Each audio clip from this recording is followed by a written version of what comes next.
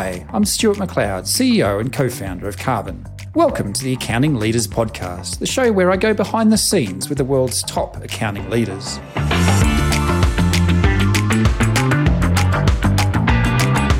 Today, I'm excited to be speaking with one of the smartest and most talented accountants I've ever met.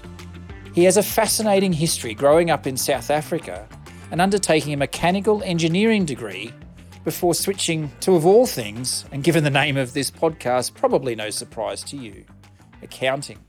He now resides in Toronto, Canada, and I, for one, miss our catch-ups over breakfast discussing all things Commonwealth, accounting technology, and the Maple Leafs. It is an honour today to speak with the CEO and partner of Toronto-based accounting firm Fuller Landau, Oren Gobrin. Oren, it's so wonderful to see you. We miss hanging out in Ontario. I think the last time was just pre-virus, wasn't it? Probably January 2020, was it not? I think that's about right. I think that's right. It seems like millennia. Yeah, so much has changed. We left that lovely breakfast and the world changed not that long afterwards. And not because of the breakfast, I'm sure. I hope not. I don't think it was us. What? Yeah, that'd rewrite history. COVID variant, commences at what was the hotel? The Shangri-La in Toronto due to scrambled eggs. I don't think that was likely. Certainly an alternative theory. That's right. Tell us a little bit about how you came to accounting, perhaps even came to Canada even. Let's talk a bit about that because you've had a very, very interesting journey. Taking me down memory lane now. It's been certainly years. Interesting. I don't think a lot of my colleagues know, but I didn't train as an accountant. I actually trained as a mechanical engineer at the University of Cape Town in South Africa, if the accent wasn't obvious. And interesting, as part of that program, you had to do a certain amount of practical training every summer to graduate. And I was assigned to, of all places, a nuclear power station just outside Cape Town and had a lot of fun. You're not too much, I hope. Well, not too much, but no, it was one of the more innovative technologies in South Africa at the time. So the quality of engineering working around was really good with some interesting people. And in my fourth year of the training, I was put into sort of under the supervision of one of the plant managers. He looked at me one day and he said, you're wasting your time with engineering. Oh. I said, oh, really? That's interesting, given that I'm just about to graduate. Yeah, thanks. You could have said this a couple of years ago. You may have mentioned this a couple of years ago. And you realize that in South Africa, we're doing very, very little original engineering. So if you're going to be an engineer in South Africa, the ultimate route is through some sort of business training degree into a management role. So why don't you just consider fast tracking that and hopping onto that bandwagon?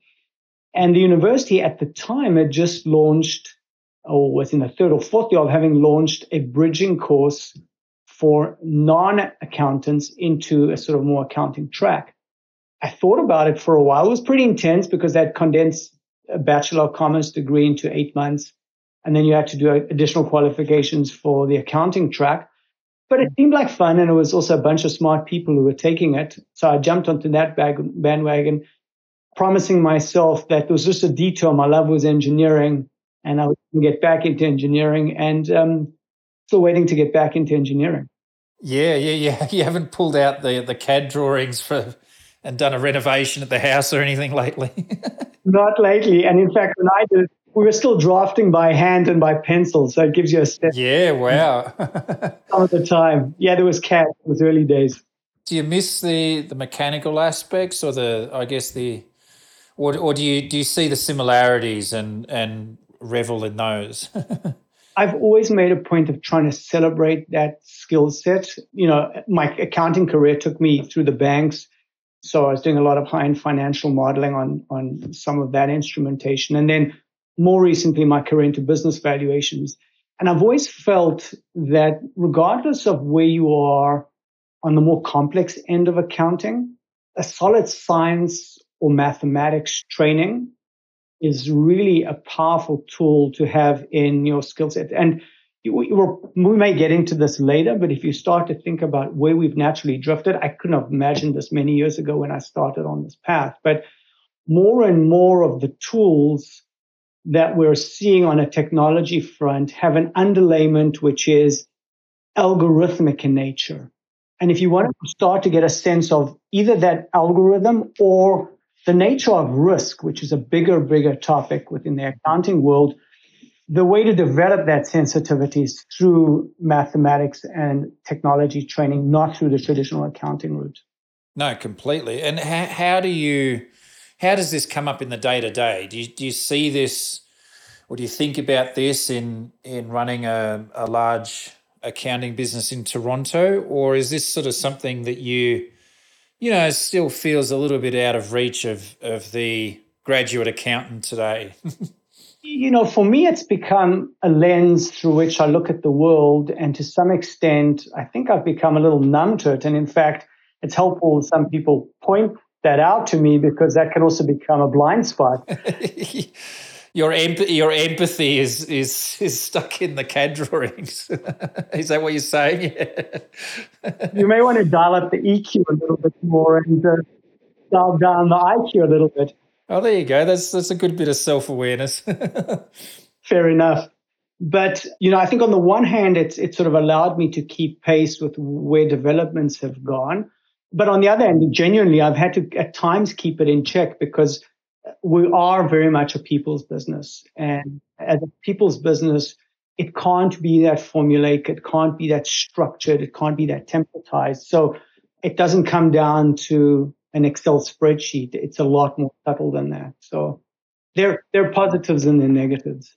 What happened to that nuclear power plant? Is it still going? I just got this image of the Springfield in my head about Oren working at a power plant as a yet to be graduate. It's almost like our breakfast that sort of sparked the unintended consequences. That's right.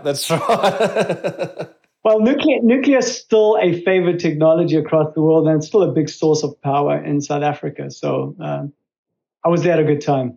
Maybe in your next life we can do some wind and solar grid. Yeah. There's plenty of warmth in the earth to come over the next couple of generations, by the looks. Yeah, we have a big responsibility on our shoulders. We can't mess this up. Oh, we're giving it our best shot, I think, this generation. But we'll try and do better. You and I will try and do better. Based in Toronto, and Canada's done a pretty good job with, relative to the rest of the world, with keeping its citizens alive and managing the virus as best it can. What's your sort of thoughts on, with the lens of your client base and how they've sort of fared, and how your firm has fared through COVID? I think your starting point is right. The Canadian lens is an important one, because we manage upside and downside very well. We don't run too fast, we don't run too slow. So it was a long and thoughtful closure. The opening up has been much slower than many other regions, which for some has been frustrating. And it does have its challenges, the social challenges, the containment challenges, the family challenges. But on the other hand, it has been a lot more metered. And I think there are two contributing factors that have generally allowed us for us and our clients to continue to do well. Not in all cases, but in many cases. The one is the thoughtfulness of the process. So it has been a thoughtful process. And the governments have been supportive, and there have been a number of programs, as in other jurisdictions, that have allowed things to continue. So just by way of anecdote, I was chatting to our members of our insolvency practice recently, because you would have expected, either on a personal level or on a corporate level, that should be some sort of bellwether of... Yes, it usually is, right, to recessions and the likes. Yeah, so as a leading indicator, that light is not burning brightly at all, and the expectation is still that there's sufficient dry powder in the system that's allowed some sort of maintenance. I think maybe Australia is sort of borrowed from the next generation in its economic. It's bought forward debt essentially to support the current environment, and it's really struggling now with its lack of vaccination and its complacency and sort of perhaps a misguided thought that you can keep the virus out of a country like Australia. I mean, I think the world's just got to learn to live with the virus that's going to be with us.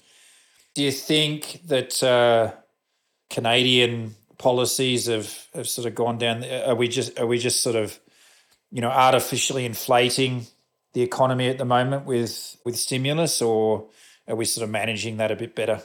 I'm not sure that anybody's figured it out amazingly. So I think across so many verticals, whether it's economic, medical, social, the responses have been reactive, necessarily so, but they have been reactive. And the ability to really forecast longer term and try and understand where this all goes is limited. So I think we'll all live and learn, and we'll all be having a very different conversation, certainly 5 years from now, but I think even in a much shorter duration, we'll be having very different conversations. I do think, though, to that point, is that what we have seen, and I think businesses are intimately aware of that, is the way I phrase it is volatility has become the new normal. Yeah, isn't it? There's a sort of language out there as if we're going through something and there's sunshine on the other side. And I think it's important as humans to live with that element of hope, but there's also the reality of the level of volatility is just a lot higher. And we need to constantly be an environment that's responsive. Well, I should say first, open to acknowledging and then responsively responsive to a changing environment. Yeah, well, I think if any industry is going to grow over the next decade or generation, it's therapy. We're raising a generation of kids that haven't been socialized, that are go to school with masks, that are stuck inside from climate change. It's an incredible sort of transitional period for the human species. I couldn't agree more. I don't think we've even begun to appreciate, because we're not even at a point where we're sufficiently out of it, whatever that means, to start assessing what the impact has been on mental health, on social well-being. And, certainly when you talk about those with young children who are living this at the moment and trying to project what their familiar life will look like down the road, the same is true for corporate life, where young intake of people over the last 18 months has been under these conditions. I expect that corporate cultures will forcefully, whether in a managed sense or because it's imposed on them, have to try and somehow rethink their operations. And a lot of the givens, the social givens, the social contracts of yesteryear are going to be challenged. The will of the corporate, or I guess the will of the people in the corporate, are going to expect more, right? Like, the corporate is not only sort of, perhaps, net carbon emission zero, but, there's the rise of the B Corp and all kinds of things where, well, perhaps younger generation, but at least the more openly minded generation, or at least perhaps the more considered generation, are going to ask for more and expect more of their employers. Yeah, on that point, we're going through as a firm, we're leading the firm through an exercise of spending the remainder of the year working through what a hybrid model would look like for our firm. We've declared a hybrid model as a functional operational model, and we're not assuming anything. We're now pushing it down to the individual groups to explore that, ideate among themselves, and start gathering ideas and see what that means. And as we've rolled it out at the launch, I said to the firm, first of all, we have to realize that this is net new. So, yeah, there are holy cows that are going to get slaughtered, but you have to make sure that we're replacing it with something. So be open to thinking about that. And know that we're not figuring this out in the first go around. Like everybody else, we're iterating.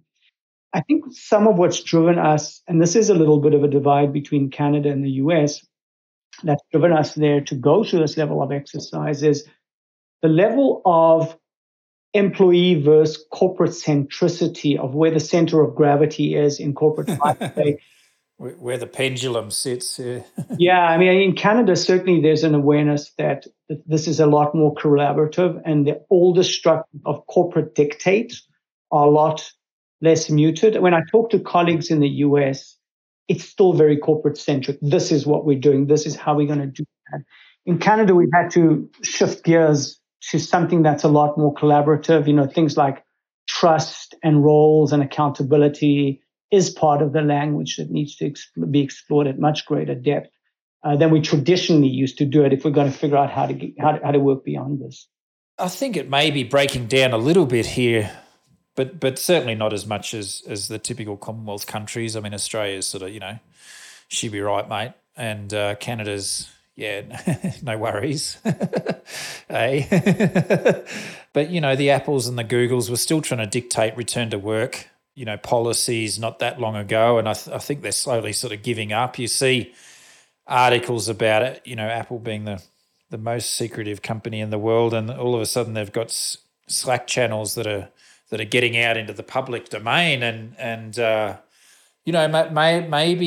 maybe ever so slowly that pendulum is starting to swing a bit in the US as well, and particularly in the highly paid jobs. I realise that's a little bit of that's perhaps not normal, and the Midwest and the central of the country is a different story again.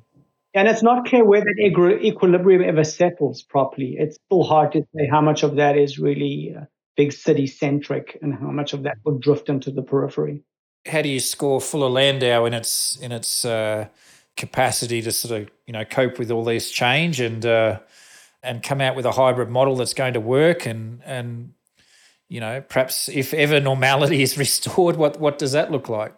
That question is the heart of this next initiative. We like to all believe that we're coming to this with good intentions. I think the fact that we're there with a plan and thinking about it and have got a formal process in place puts us in a good position to at least work through the issues, think about them, float them, potentially respond to them.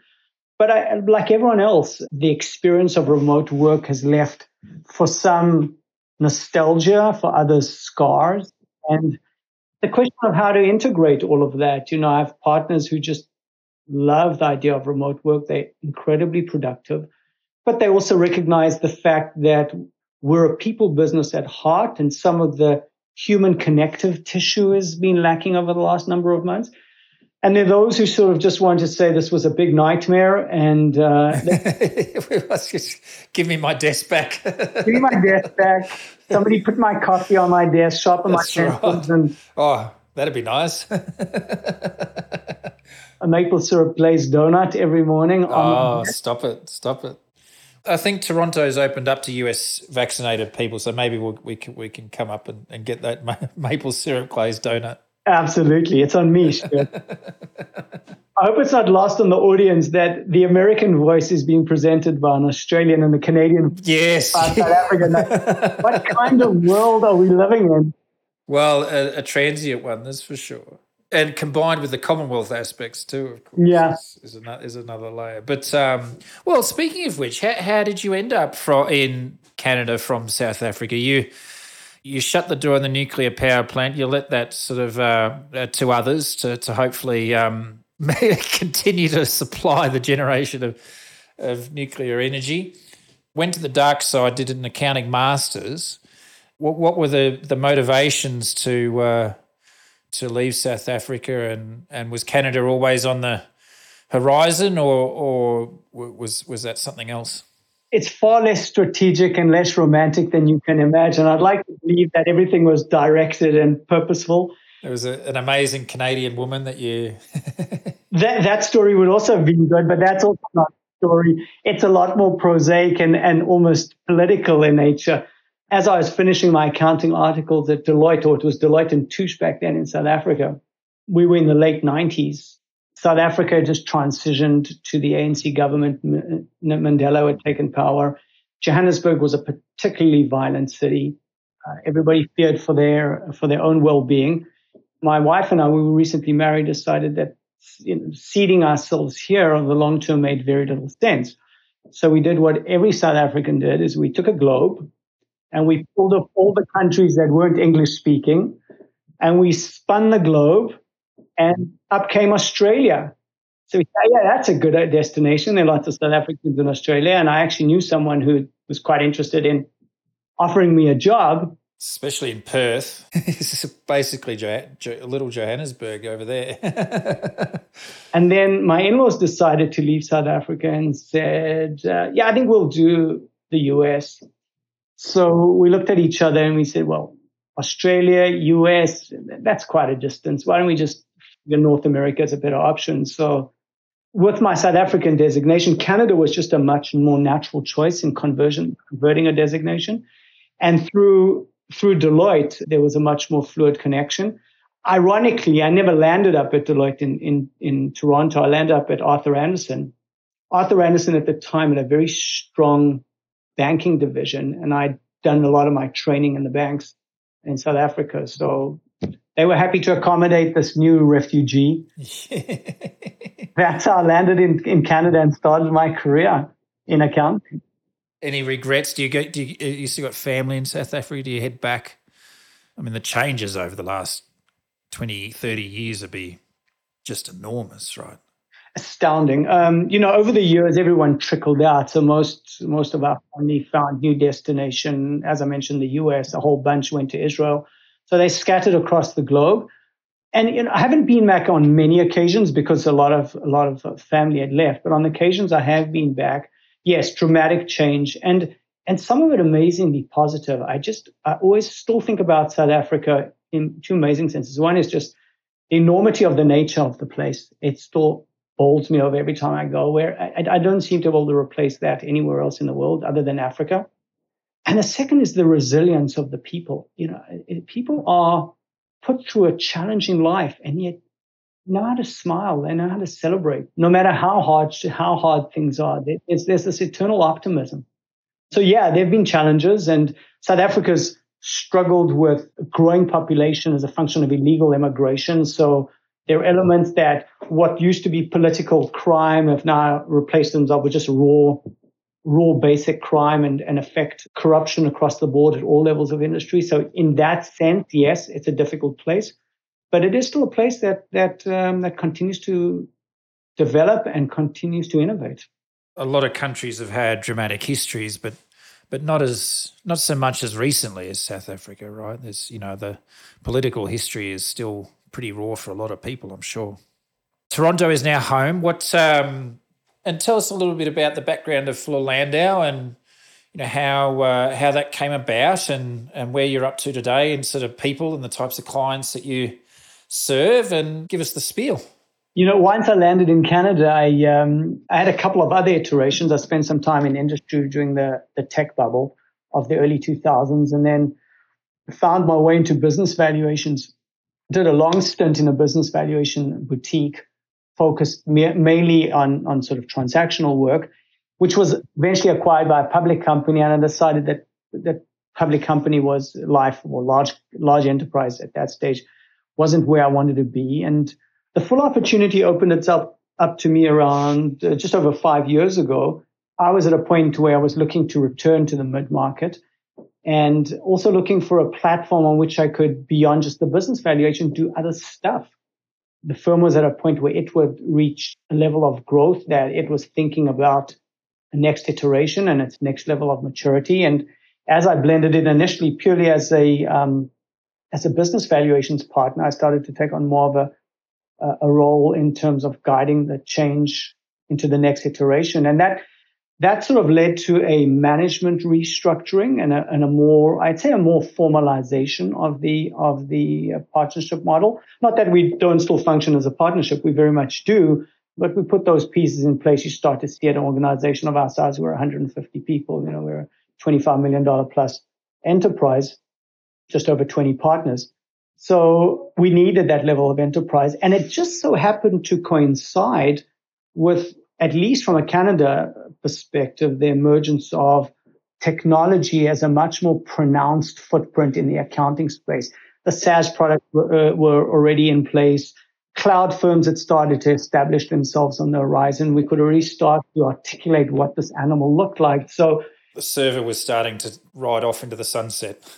somewhat. I mean, it is that, but I think as much as I was interested in the technology, I was interested in the mindset that I was seeing as a change. And the curiosity was, to what extent does this edge element percolate back into mainstream accounting? And it's still a relevant question. So with that in mind, we created an opportunity where I took on more of an operational role. My title is COO, but my focus has largely been around that digital transformation of the business and thinking about both the business model and then how technology integrates with that. That sort of started to take much more of my time, and I balanced the business valuation practice with the operational practice and built a technology team, many of which you've met and know well, and with them started to serve clients. So what started as an internal journey very quickly became a revenue opportunity.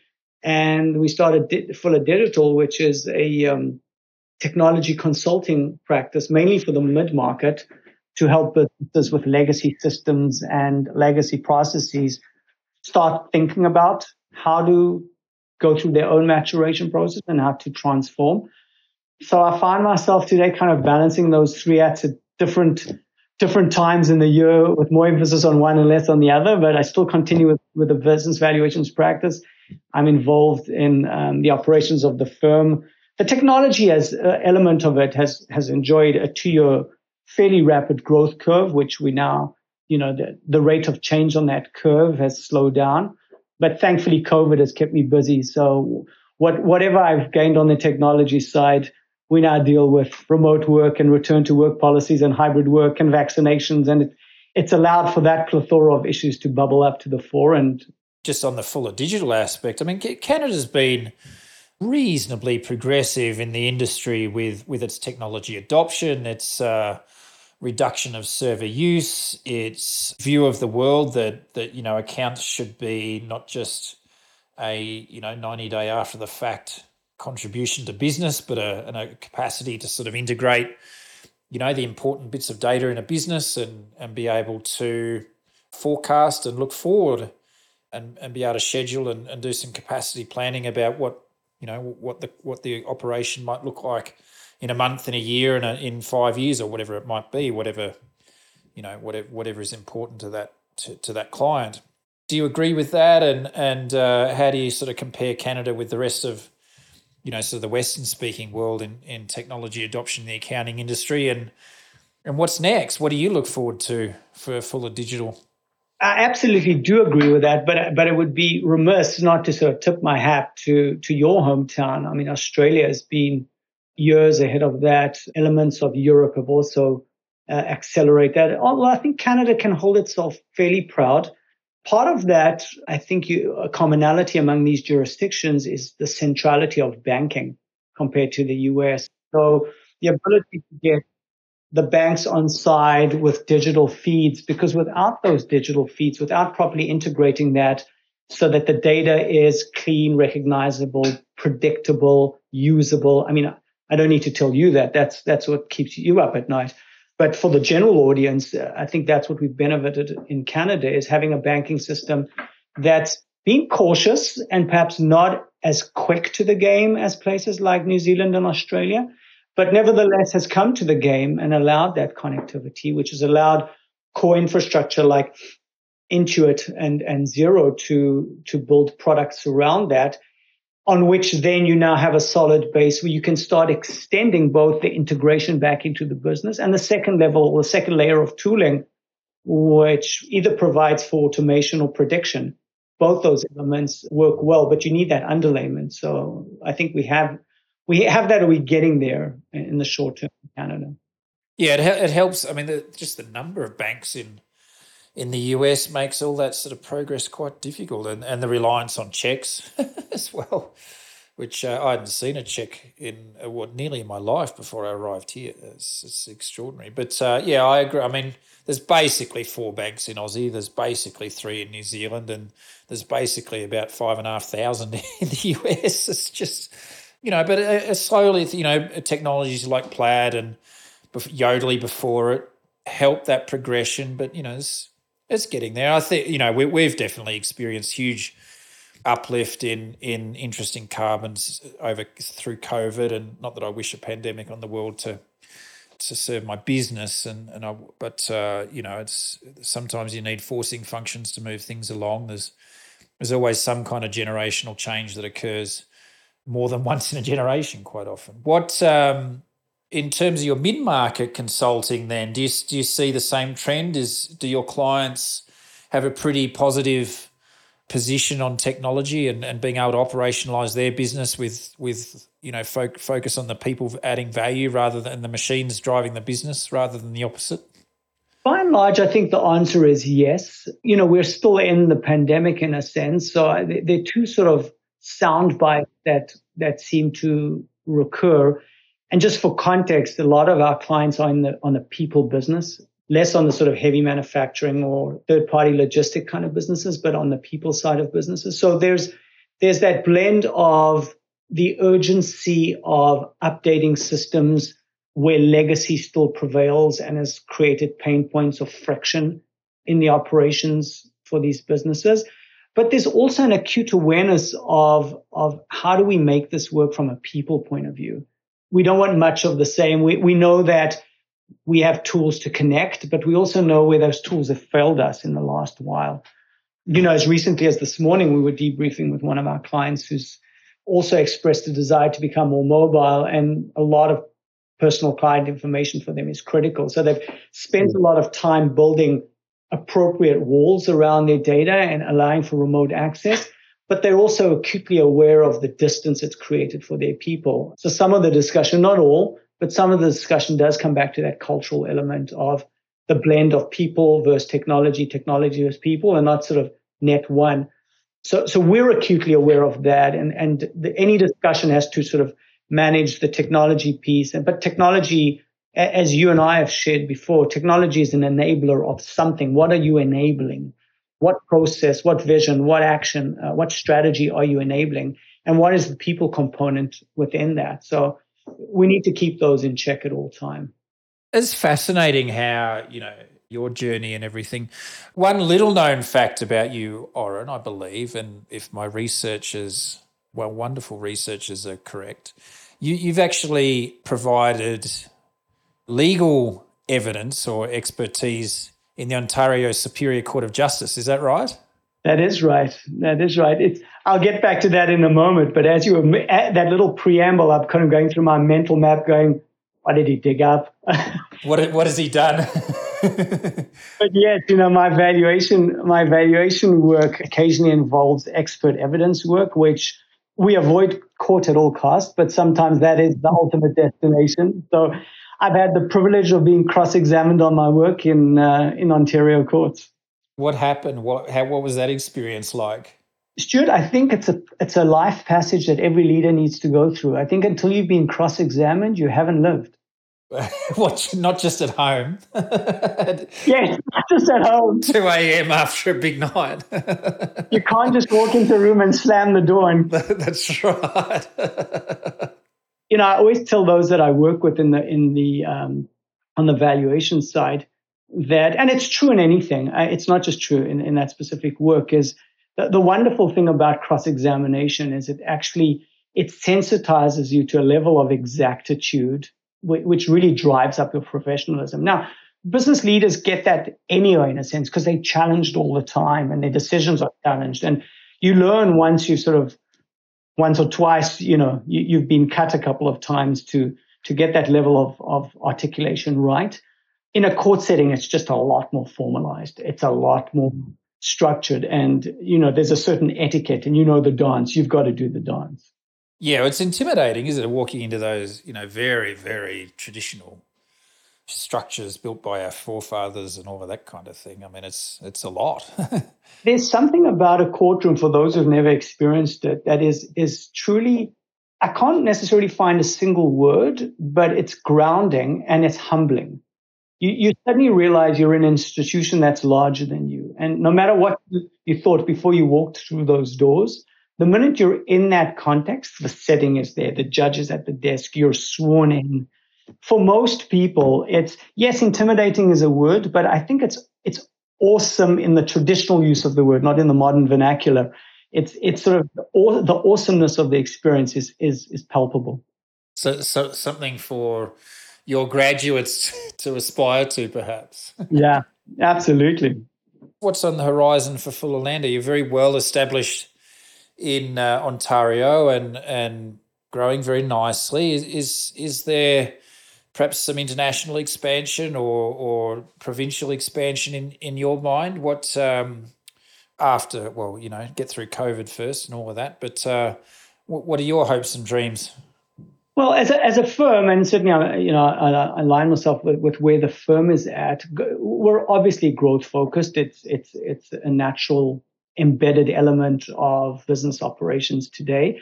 But I'd say we're cautious about growth. The mid market is an interesting place in Canada and certainly in Ontario.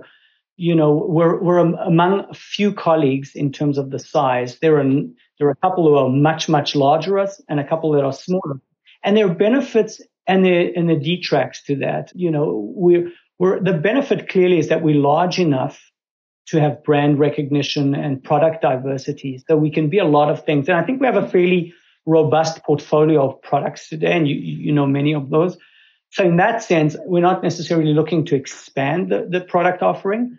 I think the only area we've had conscious thrust over the last number of months is to integrate more and more technology consulting into the business. That is an area which I think today for accounting businesses is not a nice to have. The line between technology and business is disappeared. Technology is a C-level function that needs to be at the strategy table. And if that's true for business, it has to be true for accounting firms, because the advice we provide our clients as business advisors needs to have a technology lens through it. Now, exactly what that technology lens is, I think, is an interesting discussion. We need to become better technologists as general business advisors. Yes, there's specialty areas which are relevant. Cybersecurity is completely relevant. Business intelligence is completely relevant. But it's important to recognize what the market needs, but also guide the market in where it needs to blend those two. And as I was saying earlier, that balance between accessing technology talent that the mid-market struggles with, because there simply isn't enough C-level talent in the market to hire, even if you could justify the cost and even if you could justify a full-time job, which many of them cannot, is still a struggle because you just don't, there's nowhere to go, there's no way to access that.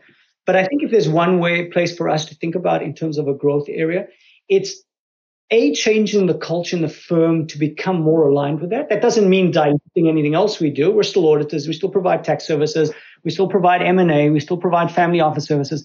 But to do that with a sense of the client relationship through a digital lens is something that we'll layer on slowly with time, responsibly and slowly. And it's going to demand cultural changes as well. If we look at the intake of talent into the firm, we've diversified in some areas. We have a data analyst on our team, which is unusual for firms of our size. It needs to be done slowly with time because the traditional model doesn't fully absorb all of that yet. So if I think about where your question started, where does this go? That sort of gives you a lens of where we're going, but also where the industry is going. With time, as businesses demand more and more of this, I think the long tail of the accounting industry is going to struggle against delivering. It's going to struggle delivering against that. Can you see a day where you're recruiting, computer science students or business analysts or a technology-heavy degree set over traditional business or accounting students? There's a scenario in which that happens as a transitional element to the industry. I'd like to believe that the industry is as alive to this issue as we as practitioners are, and that what the educational elements of the industry with time are going to serve up is a more blended or expanded candidate that's seen these elements of it well, and with time having come through those areas and trained it. But certainly, that's not tomorrow. That's not 3 or 5 years away. That could be a longer term reality. So how does one bridge that in the interim? Yeah, I think the need to kind of full for skill sets is going to be an interesting question for the industry. In fact, I was chatting to someone in the space who recruits in this space and started to think about how you differentiate role-based hiring from skill-based hiring. How do we start looking for candidates who have a collection of skills as opposed to a specific title fit for a role? Now, that's an easy thing to have over a glass of wine as a discussion. It's quite difficult to try and execute against. To try and find an accounting comp sci student with 20 years experience. That's right. And pay them 50 cents, right? That's right. Yeah, exactly. Give them 45 grand a year. Hey, look, Oren, we'll start to leave it there. But, personally and on behalf of all of us at Carbon, we're thrilled to have Fuller Landau as a pioneering customer and client of ours, and one that has provided a huge amount of support over the years. And I value our relationship very highly, and I miss those trips to Toronto where we can catch up in person, and hopefully we can do it again soon. But thank you so much for your time, and thank you for all your support over the years. It's hugely appreciated and highly valued. Stuart, I'd like to reciprocate in the sense, and for your audience's purposes, is that when we started our digital journey, and the story, we looked long and hard at what our backbone would be, and we knew workflow was going to be our backbone. And we looked at a number of options, and we chose Carbon because we truly believe in partnerships and not in service providers. It can't be more true that that's lived up to everything as advertised, from the support to the genuineness, down to these kind of conversations which don't happen on camera and on mic, happen on a regular basis off camera in the privacy of private calls. And that's rare. It's rare. So the feeling is mutual, and we're delighted to have partners like you. Well, thank you so much for your time and all your support. And we look forward to, continuing to expand the product in the directions that you've encouraged us to go, and, continue to be those partners for you and help you grow and help your clients succeed. That's what we love doing. And I know you get a lot of genuine satisfaction out of that as well. Absolutely. Amazing. And hopefully we'll share a glazed donut in Toronto soon. I can't wait. Rita, you're invited too. Thank you, Oren. Hugely appreciated. Cheers. Bye.